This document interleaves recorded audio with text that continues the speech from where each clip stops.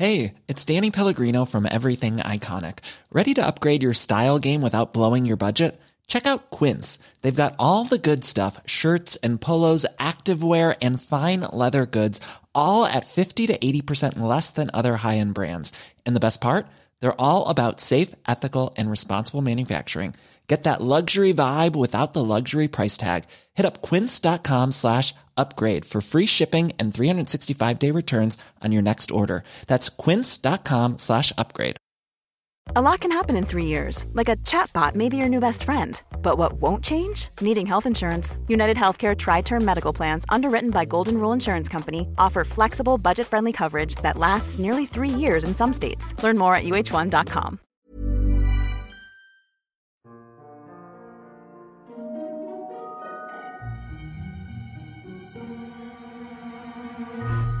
Hello everyone, and welcome to the History of Byzantium. Episode 160. Why Italy Matters. The past century of narrative we covered was more than a century. It was 113 years between 912 and 1025 AD. And although we paused briefly in 976, we still have a lot of ground to cover. And add to the past, the future. The past century has been a time of prosperity and expansion. The next century will see the collapse of the borders in East and West. So we have a strange job to do. We have to talk about why this past century has been so successful, while also explaining how it could fall apart soon afterwards. The result, as we travel to Italy today, is to look more at the big picture than the details. I want to remind you what the situation is and what it means for the wider empire, rather than get bogged down in names, dates, and places. For the past 400 years, Italy has been the last item on the agenda. The piece of imperial territory which receives the least attention from the Roman state. To underline its lack of importance, 2 huge armadas were assembled by Nicephorus Phocas and Basil II respectively, both intended to reconquer Sicily. At no point was there any consideration to take those resources and invest them in the heel or toe of Italy itself. In spite of this neglect, Calabria, Apulia, and Longobardia remained in Byzantine hands and were somewhat flourishing by 1025. The past century has seen the fragmentation of power across Italy continue. A fragmentation which has characterized politics in the peninsula since Justinian's reconquest. Here is a brief reminder of the situation. The last time we were here, we dealt mainly with the decline of the Carolingian Empire. Charlemagne's united Europe was divided up by his progeny and split into 3 different major kingdoms and several smaller fiefdoms. The Kingdom of Italy, comprising the centre and north of the country we know today, was briefly independent, but it was then absorbed by the larger German Empire to the north. The popes maintained a precarious independence at Rome. Then further south lay the 3 Lombard principalities of Salerno, Capua, and Benevento. Along the coasts were also the independent cities of Gaeta, Amalfi, and Naples. That just leaves the Byzantines with the ankle, toe, and heel of the boot. Sicily remained under the control of the Fatimid Caliphate, though its emirs usually enjoyed a great deal of independence. And throughout the 10th century there were civil conflicts on the island, which saw both the Christian population fighting the Muslims and the Muslims fighting each other. As you can see, power was divided across 10 different states, and the three biggest powers, the Fatimids, the Germans, and the Byzantines, were all half-heartedly involved. Each saw Italy as a low priority and made no serious attempts to simplify the map. The Byzantines spent much of the 10th century simply fending off attacks from their rivals. When united, the Muslims would invade from the south. Often they were just looking for booty, and the Romans could lock themselves up in their fortresses and wait for them to leave. However, there were occasions when they would attempt to capture a city. When Basil II was bogged down in Bulgaria, the Arab navy besieged the coastal town of Bari. It was 1002, and it was left to the Venetians to relieve the city. Similarly, on several occasions, the newly minted Holy Roman Emperors would bring a German army south. We discussed one instance during the reign of Nicephorus Phocas in the 960s. Otto I wanted acknowledgement of his imperial title and a Byzantine bride for his son, so he besieged Bari and followed it up with an attack on Cassano. Both cities were well fortified and held out. But Otto got what he wanted from John Zimisces, who, having murdered Phocas, was happy to cut a deal. In between these larger invasions, there were many squabbles with the Lombard princes, who would attempt to nibble away at the Byzantine position, and occasional moments of cooperation. Way back at the start of our century, in 915, an extraordinary coalition was formed to drive out a nest of Muslim pirates from the Garigliano River. The Pope acted as a broker and brought together forces from 7 different Christian states to complete the operation. The papacy was another spoke in the wheel. Getting a friendly pontiff elected remained a goal for all concerned parties. However, it was usually the German emperors who had the final word. In 997, a Byzantine-born bishop was placed on the throne in a coup, only for the unfortunate man to be brutally mutilated by Otto II when the emperor marched on Rome the following year. The Byzantine desire for a balance of power in Italy was beautifully realized in the only major pitched battle of the century. A series of nasty Arab raids drew the attention of Otto II in the late 970s. Basil was now Vasilev's and thoroughly occupied by the civil wars. So it was the German emperor who crossed Byzantine territory in the hopes of driving the Muslims out and gaining a huge propaganda victory. In 982, the two sides clashed at Cape Colonna, just south of Crotone. Otto had dragged his Lombard allies with him as they lined up against the emir Al-Qasim. What followed was extremely bloody. The emir was killed, as were both Lombard princes and many senior German figures. The Arabs emerged victorious, and Otto only escaped by jumping aboard a Byzantine ship that was anchored nearby. Without any intention on their part, the Byzantines had been the real winners in this conflict. It was in many ways the blueprint for Byzantine warfare. Their two great rivals in the peninsula had slugged it out and exhausted themselves. Both sides left with little to show for their efforts. Arab raids would continue, but on a reduced scale, and no German emperor would return to the south for some time. The Arabs had no real incentive to colonize the mainland. Every time they established a bridgehead, it united the Christians against them. While for the German emperors, there was little to be gained and much to be lost in trying to annex southern Italy. The longer they stayed, the more time and space they left for plotters back in Saxony. In this power vacuum, the Byzantines could happily maintain their presence. In terms of administration, the Romans adopted the same tactics they used in Armenia. Remember that over in the east they faced a fellow Christian culture, but one whose people looked to a different patriarch, spoke a different language, and used different laws. This was the same situation the Byzantines faced with the Lombards, who made up the majority of the population in the ankle and heel of Italy.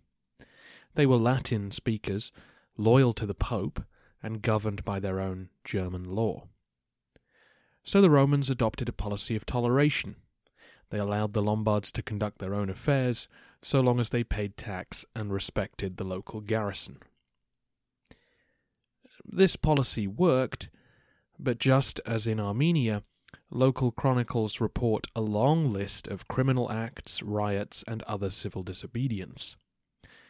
Clashes between ruler and ruled were only natural, aggravated by the presence of independent Lombard states a few miles down the road, just as there were in Armenia. In order to combat this, the Byzantines were careful to promote loyal bishops, even Latin ones, who could influence the population to continue to support the imperial presence. Just as in Armenia, the government welcomed the settlement of Lombards on imperial territory. They needed strong populations to help defend them from outside incursions. Freed from the Bulgarian War in the 1020s, Basil approved plans to construct a series of fortified towns along the northern border with the Lombard principalities. The new settlements would be filled with families of Lombard origin, but like the repopulation of Melitene or Theodosiopolis, this was encouraged to make sure that the new homes were filled. To give you a sense of what's coming next, though, let's rewind a few years. In 1009, a man named Milo led an insurrection against the Byzantines. We don't know much about him or his motives, but he captured Bari and defeated the local garrison. Naval forces soon arrived and retook the city, and Milo fled north. However, he was a charismatic figure and returned 8 years later with the support of the Pope. He also had with him a group of Norman mercenaries. The powerful knights helped him defeat the Byzantines in several battles. This was now a serious rebellion. It's the only disturbance in Italy which history writers at the capital bother to mention. Fortunately for the Romans, the Bulgarian War soon ended, and Basil was able to send one of his capable subordinates with some Varangian troops. Milo was crushed near Cannae in October 1018. The following decades were a time of peace and prosperity for the southern Italians. However, the Normans who'd survived would spread news that Italy was a place where men could carve out a kingdom for themselves. Next century, it will be the Normans who fill the power vacuum and drive the Byzantines out of Italy for good. Hopefully, I won't need to explain how this was possible. The Byzantines had always defended Italy last. Only when they faced no wars elsewhere could they spare serious muscle for Calabria and Apulia. Imperial troops were always present in the major cities, but they were not there to deal with serious invasions. They were small garrisons intended to maintain the peace. So we don't really need to discuss why this successful position in the 10th century would collapse in the 11th. It's easy to see the vulnerability of imperial holdings. The Germans and Arabs had marched across it without serious opposition. It's just that no one had seriously attempted conquest. The Normans will, and the Byzantines will be too busy with threats closer to home to respond. Perhaps a more interesting question is why this matters. If Italy was an afterthought to Constantinople, then why did they bother hanging on to it for so long? Why didn't they abandon it when the Arabs were at the gates? I found 5 answers to this question during the course of my research. One is simply that a lot of people living in Sicily and southern Italy were ethnic Romans. They were Greek-speaking, Orthodox-worshipping Romans. They were the natural subjects of Constantinople, and therefore the government did not want to abandon them. Contacts were maintained throughout the darkest days. Even occupied Sicily still traded with the empire, and so Italian merchants would arrive at the capital carrying letters from monks and clergy on the island. This communication buttressed the belief on the Bosphorus that their citizens were waiting for them to return. 2 is ideological. The Roman emperor still claimed to be God's vice-regent on earth. He still claimed dominion over most of the known world. To abandon Western territory would hand other powers the legal pretext for absorbing it, as had essentially happened to northern Italy, Gaul, and Spain, and so on. Similarly, the Patriarch considered the Orthodox of southern Italy to be under his care. To abandon them would be a dereliction of duty, and it would strengthen the jurisdictional position of the papacy. 3 is the papacy itself. Despite numerous squabbles, the Byzantines still recognized the authority of the seat of St. Peter's. Over the last 2 centuries, the Pope had been a vital arbiter in major theological debates.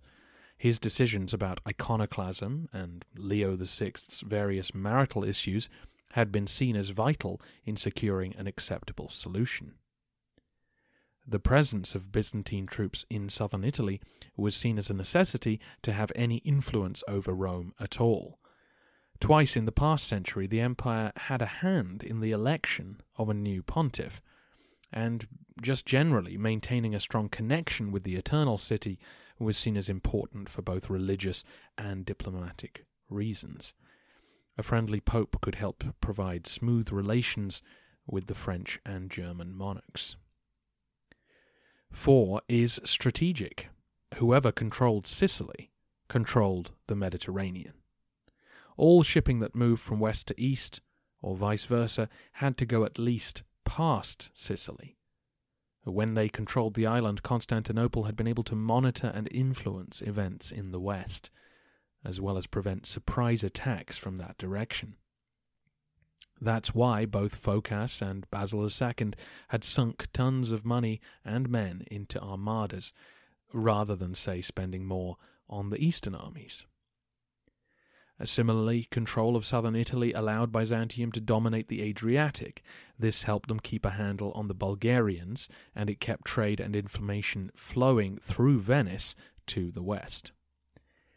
Finally, 5 is that I think Italy was closer to Constantinople than we tend to think it was. Today, we wouldn't see much of a connection between, say, Naples and Istanbul. There's no obvious reason to connect those 2 cities. But in the ancient world, it was far quicker to get from Naples to Constantinople than it was to get from, say, Naples to Paris. Today we'd see those 2 cities as far more connected. But in the ancient world, travelling by land was far slower and more dangerous than sailing. And I know you know that, but think about how this would affect your concept of geography. For a Byzantine, it would take over a month to travel the Via Egnatia to Dyrrhachium, whereas you could be in Egypt in a week. Or imagine trying to cross from the north of Italy to the south.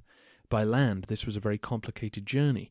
You had to cross mountains and several different states, whereas an imperial official could hop along a series of Greek ports and arrive in Sicily in a fortnight. For the Byzantines, Italy was far closer to home than we think of it today. The loss of Italy, when it comes, will matter for all these reasons and more. A lot of your end-of-the-century questions were about Western perceptions of Byzantium, and vice versa. Obviously, this will become ever more important as we enter the era of the Crusades. In 1025, Italy was the place where East and West met. Latin bishops serving their Lombard congregations could still be loyal servants of the emperor in Constantinople, while Greek-speaking monasteries dotted the landscape right up to the streets of Rome itself, placing themselves under the ecclesiastical authority of the Pope. In fact, many clergy who'd fled the empire during iconoclasm had never forgotten the sanctuary which the pontiff had provided. Men from these backgrounds would go on to have impressive careers in the courts of Europe and Byzantium. They brought with them the opinion that both sides could work together and their differences were not worth falling out over. These cross-cultural links helped maintain this sense of brotherhood. During the time when Bulgaria converted to Christianity, there were serious disputes between Latin and Greek clergy, not only jurisdictional, but doctrinal. One of the reasons these disagreements did not spiral into a major controversy was the Byzantine presence in Italy. The interaction of the two sides there maintained a sense that deep down we are all still Romans. We are all still in the fellowship of Christ and worthy of one another's respect. The conquest of southern Italy by the Normans will begin the erosion of this special relationship. It will make Byzantium seem that bit more distant, that bit more alien, that bit more expendable to Western minds. That's why Italy, afterthought that it so often was, still mattered.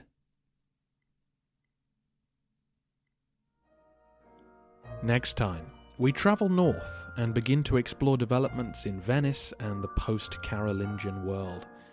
What's been happening there that's relevant to us, and what were Western perceptions of Byzantium and its century of success?